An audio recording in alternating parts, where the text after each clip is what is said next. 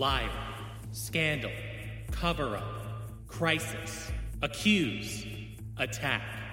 Journalists have to be careful with the words they use. A single misplaced word in a headline or story can do lasting damage because words have power. So we all try our best to use the right words to describe what's going on in the world. Earlier this summer, authorities in Australia announced that they would move away from the word attack as a blanket term when announcing a human-shark interaction, instead opting for phrases like negative encounter or simply a shark bite. The story went viral, and many shark scientists are happy to see the language that's used around sharks reworked to be more scientific, and hopefully dispelling misconceptions around the species being man-eaters in the process. But the move's been criticized by others, including survivors who have been injured by sharks and left with mental scars too, and they don't want their experiences to be watered down by careful wording. Today, we are talking to an Australian shark biologist who is pushing for a language shift when it comes to shark encounters, and two survivors who share their take on the change, and why some words can be just as damaging as a shark bite.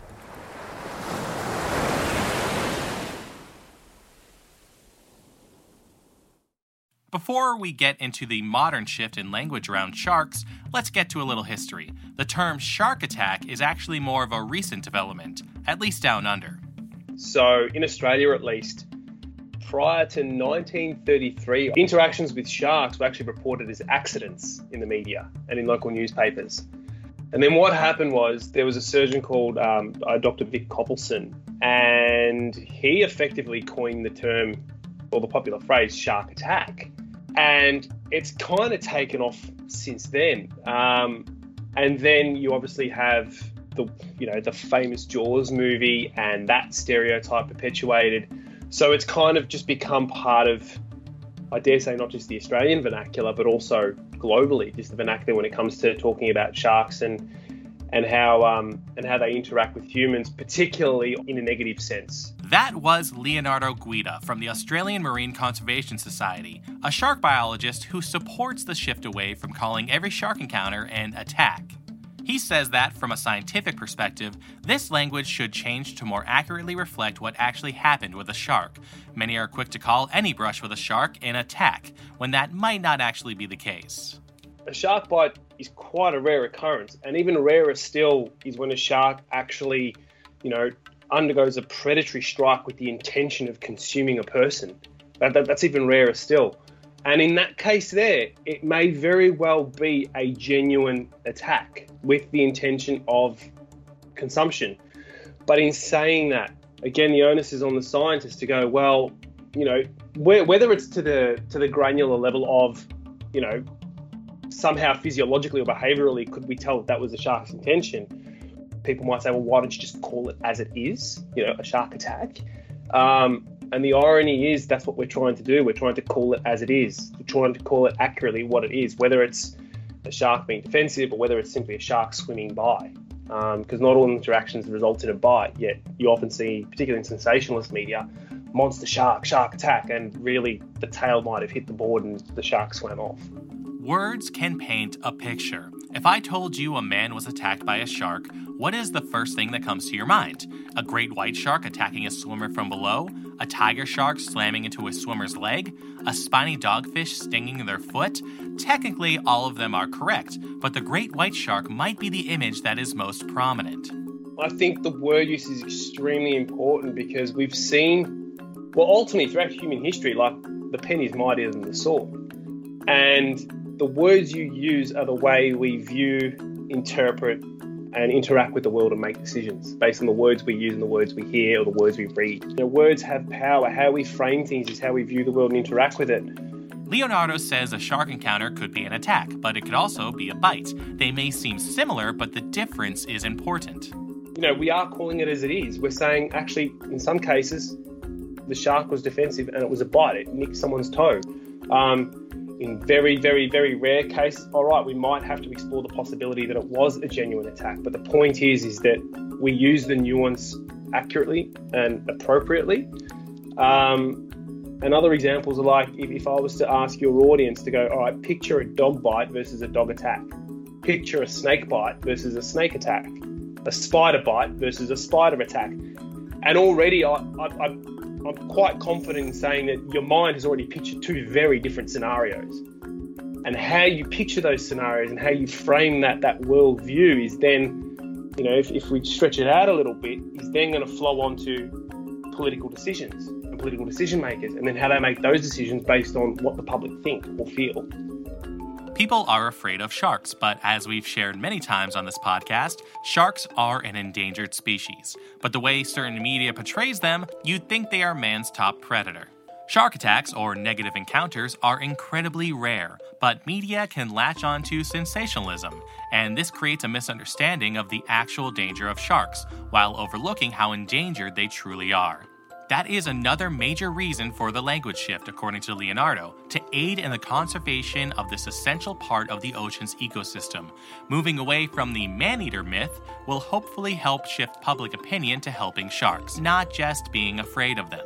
Leonardo admits that the language issue lies in a gray area, and scientists need to take shark attack victims' experience into account. A scientist may not think of a shark interaction as an attack, but human experience is also a crucial component of science. But even more importantly is to actually factor in the people who were involved in a shark bite, which is an extremely traumatic experience, regardless of how severe or how not severe it is.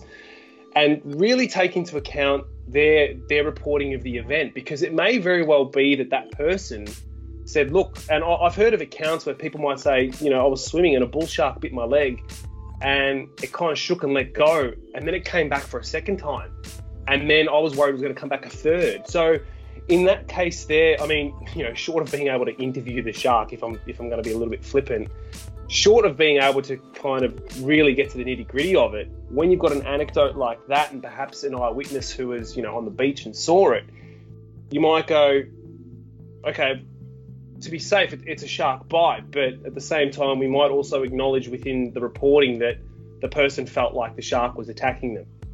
Again, it comes down to how you write it, but the take-home message is that, yes, we have to be accurate with how we report our interactions with sharks, but also it really is important that we factor in people with lived experience and what they see of the event to really capture the accuracy of the event that happened, and also have that dialogue, because it really is important that dialogue does occur.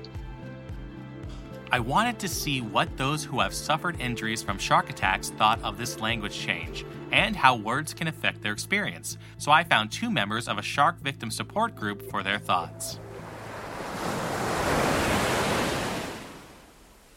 In 2020, there were a total of 129 shark attacks in the world, 57 of them unprovoked, according to the Florida Museum of Natural History's International Shark Attack File, which has long been a resource for tracking human-shark interactions. Being injured in a shark encounter is a very rare but very traumatic experience, and each incident can leave a person with physical and mental scars, something that is shared in online support groups like Bite Club. This Facebook group turned charitable organization invites those who have suffered from shark attacks to share their stories, recovery challenges, and camaraderie among others who have been through the same pain.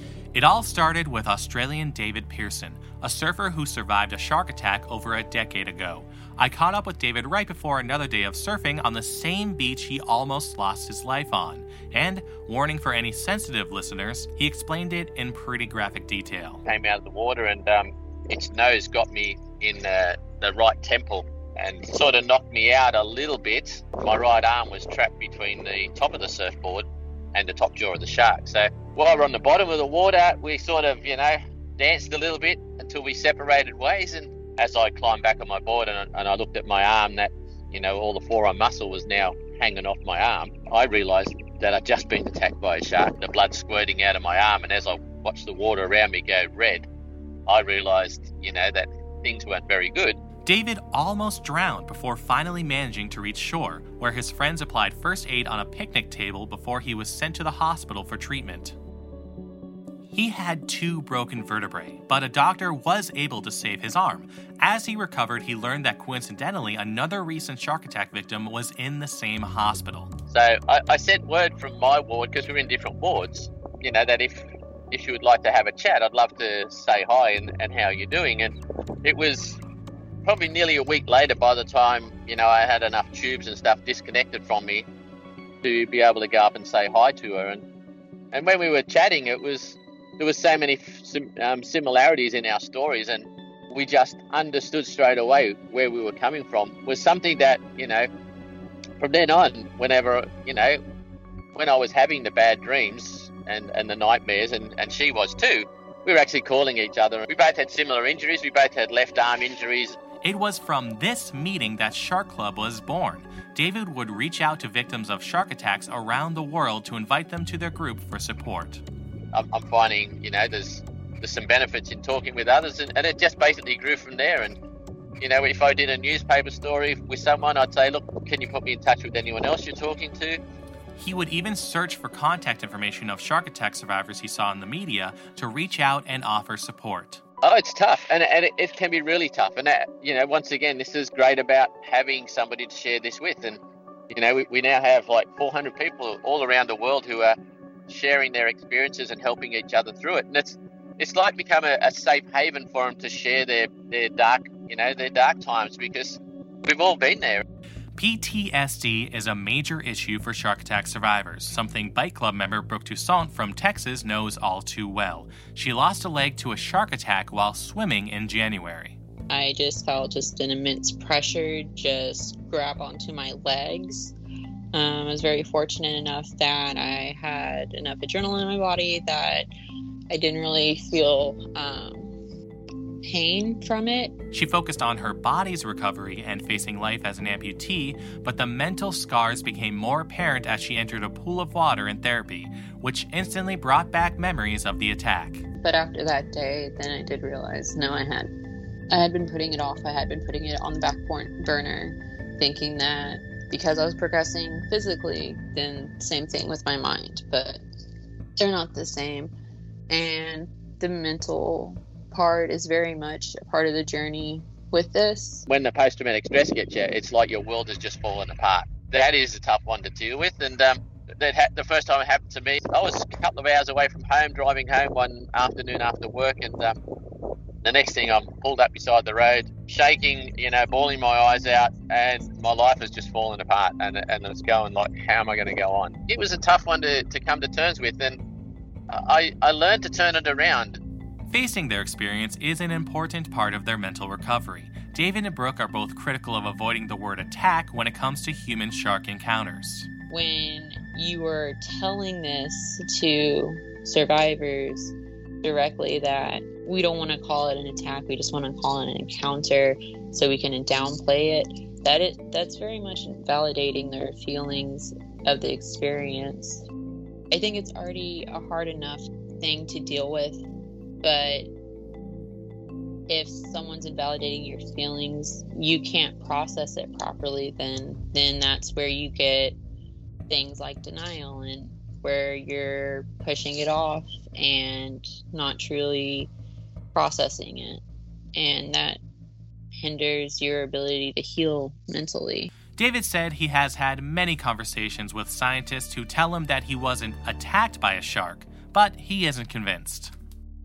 I understand the savagery of the shark attack, and it is an attack. So, yeah, and I do understand them wanting to use that language in themselves, because what I would find is if they're using that language when they're talking about the scientific results, they don't want to put the emotion of it. They want to hear the word attack in what they're saying. So, behind closed doors when they're doing study, I understand, this was a negative shark interaction. Let's face it, there's not many positive ones, I guess. When a marine biologist says, straight in my face, you weren't attacked, and I go, mate, you weren't there with me.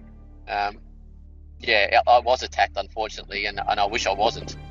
But it's just a fact. When somebody hides in the bushes and attacks a young girl heading across a park, we don't say that was a negative encounter. We say it was an attack or it was a rape. So there is some nasty things in our world that we need to, there is unfortunately harsh words that describe them. And my personal view is, if something is harsh and something is tough, kids need to learn that it's harsh and tough. These shark attack survivors don't want to sugarcoat their experience, but certain words and headlines in the media can trigger their PTSD, so efforts to change language around shark encounters can benefit them. We'd had a couple of people that had talked to me about ending their lives. And it was due to basically negative social media and obviously not being able to deal with the stress after the shark attack. So one of the things we found within our group, and we all agree, is newspaper headlines that have the words man-eater, lurking, menacing, them sort of things are not good. A shark attack is usually an opportunistic event where the shark is obviously motivated enough to want to eat something, and you look like you're good enough to eat. And at that time, the shark thinks it's going to have a go. I don't think it was lurking in the ocean waiting for me to go out for a paddle. And it certainly wasn't menacing me, because if it was menacing me, I would have been out of the water already. So, yes, I do agree. We should be reducing the headlines for words like, man-eater, all that sort of stuff. But it is an attack, and we need to call it what it is. In talking to David and Brooke, I learned that they have no ill will towards the sharks. The animals were just operating on instinct, and they think that better PR for sharks is a good goal to strive for. That creates fear in the community, and that's what they're trying to back away from, because these are endangered animals still, and they're fighting to protect them, but it's harder if they don't have the support of the community behind them. It's fine to want to protect these animals and everything. I don't see a lot of people that wish harm on the sharks or anything, but that doesn't mean that we don't still have strong feelings about our incidences. I'll say as a blanket term. Encouraging different words in headlines by using different language can help, but it isn't just the words on top of articles that can have a negative impact on these survivors. David told me that one of the hardest things to deal with after his attack was the flood of negative, hateful comments on articles and social media. And some of the comments were, quite derogatory about myself, and I'm thinking, wow, what have I done to these people to cause them to lash out at me? And I was attacked by a shark, it's been a big part of why I've been reaching out to others, because I never understood the animal that social media can be until my shark attack, and I see it after most shark attacks now, and it is quite disgusting, some of the comments that people put up, and especially while you've still got someone who's laying in hospital in intensive care. One of the comments that I got was, I bet you're going to go out and kill all the sharks now because you were attacked. It's horrible, and you get them sort of comments on every social media post that's about a shark attack. And these hateful words definitely affected David, and he said that it is something many other survivors have experienced, adding more burdens on top of other struggles like dealing with pain and substance abuse issues. But words can also heal, and the words shared in Bite Club, speaking to their experiences and not keeping things inside, keep them on the path to recovery. It is difficult to see other stories, but it is ultimately beneficial because it does remind me that there are still things to work on and to still process. But yes, it is ultimately helpful to see others and to share that commonality and to be able to relate so much. It's always so helpful to hear from another that can relate truly, that empathy, not just sympathy. So to talk to others and them to say, hey, I understand what you're going through and I know what it's like and this is helpful to me. And to get that from 100 people, it's amazing.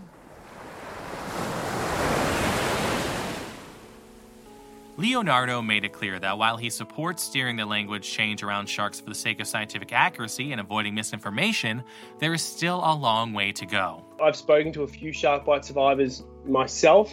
I try as much as I can to be super conscious and super sensitive of when we do talk about it. And I think that they are right. There's no reason that their experience should be diminished. Again, I think it comes down to the balance of make sure the scientific information's crystal clear. It's accurate, you're reporting it accurately, and this is what the science currently says. But then also say there is a distinct human element of it. This is the human experience of it. This is what people believed happened or felt that would happen. And I think that way there, when you've got that balance, you can leave people to kind of make their own mind up, and then I suppose have them inquire further and understand the issue a bit better themselves. I don't necessarily think it should be one way or the other. And I think that's probably the most ideal path forward. But again, we're in this space where I think this language change is slowly happening. It's kind of just kicking off. So I think inevitably there are going to be some teething issues, like with any form of any change. But so long as we keep in mind the human experience of the event, but also understand that, we have to be accurate in how we report from a scientific perspective and also from an informative perspective, then I think that's the best we can do so far and as we move forward. Thank you for listening to Shark Tales, a podcast created in partnership with the Atlantic White Shark Conservancy. You can find deep dives with shark researchers on all kinds of shark topics in seasons 1 and 2. Find them on Apple Podcasts, Spotify, or wherever you listen to podcasts.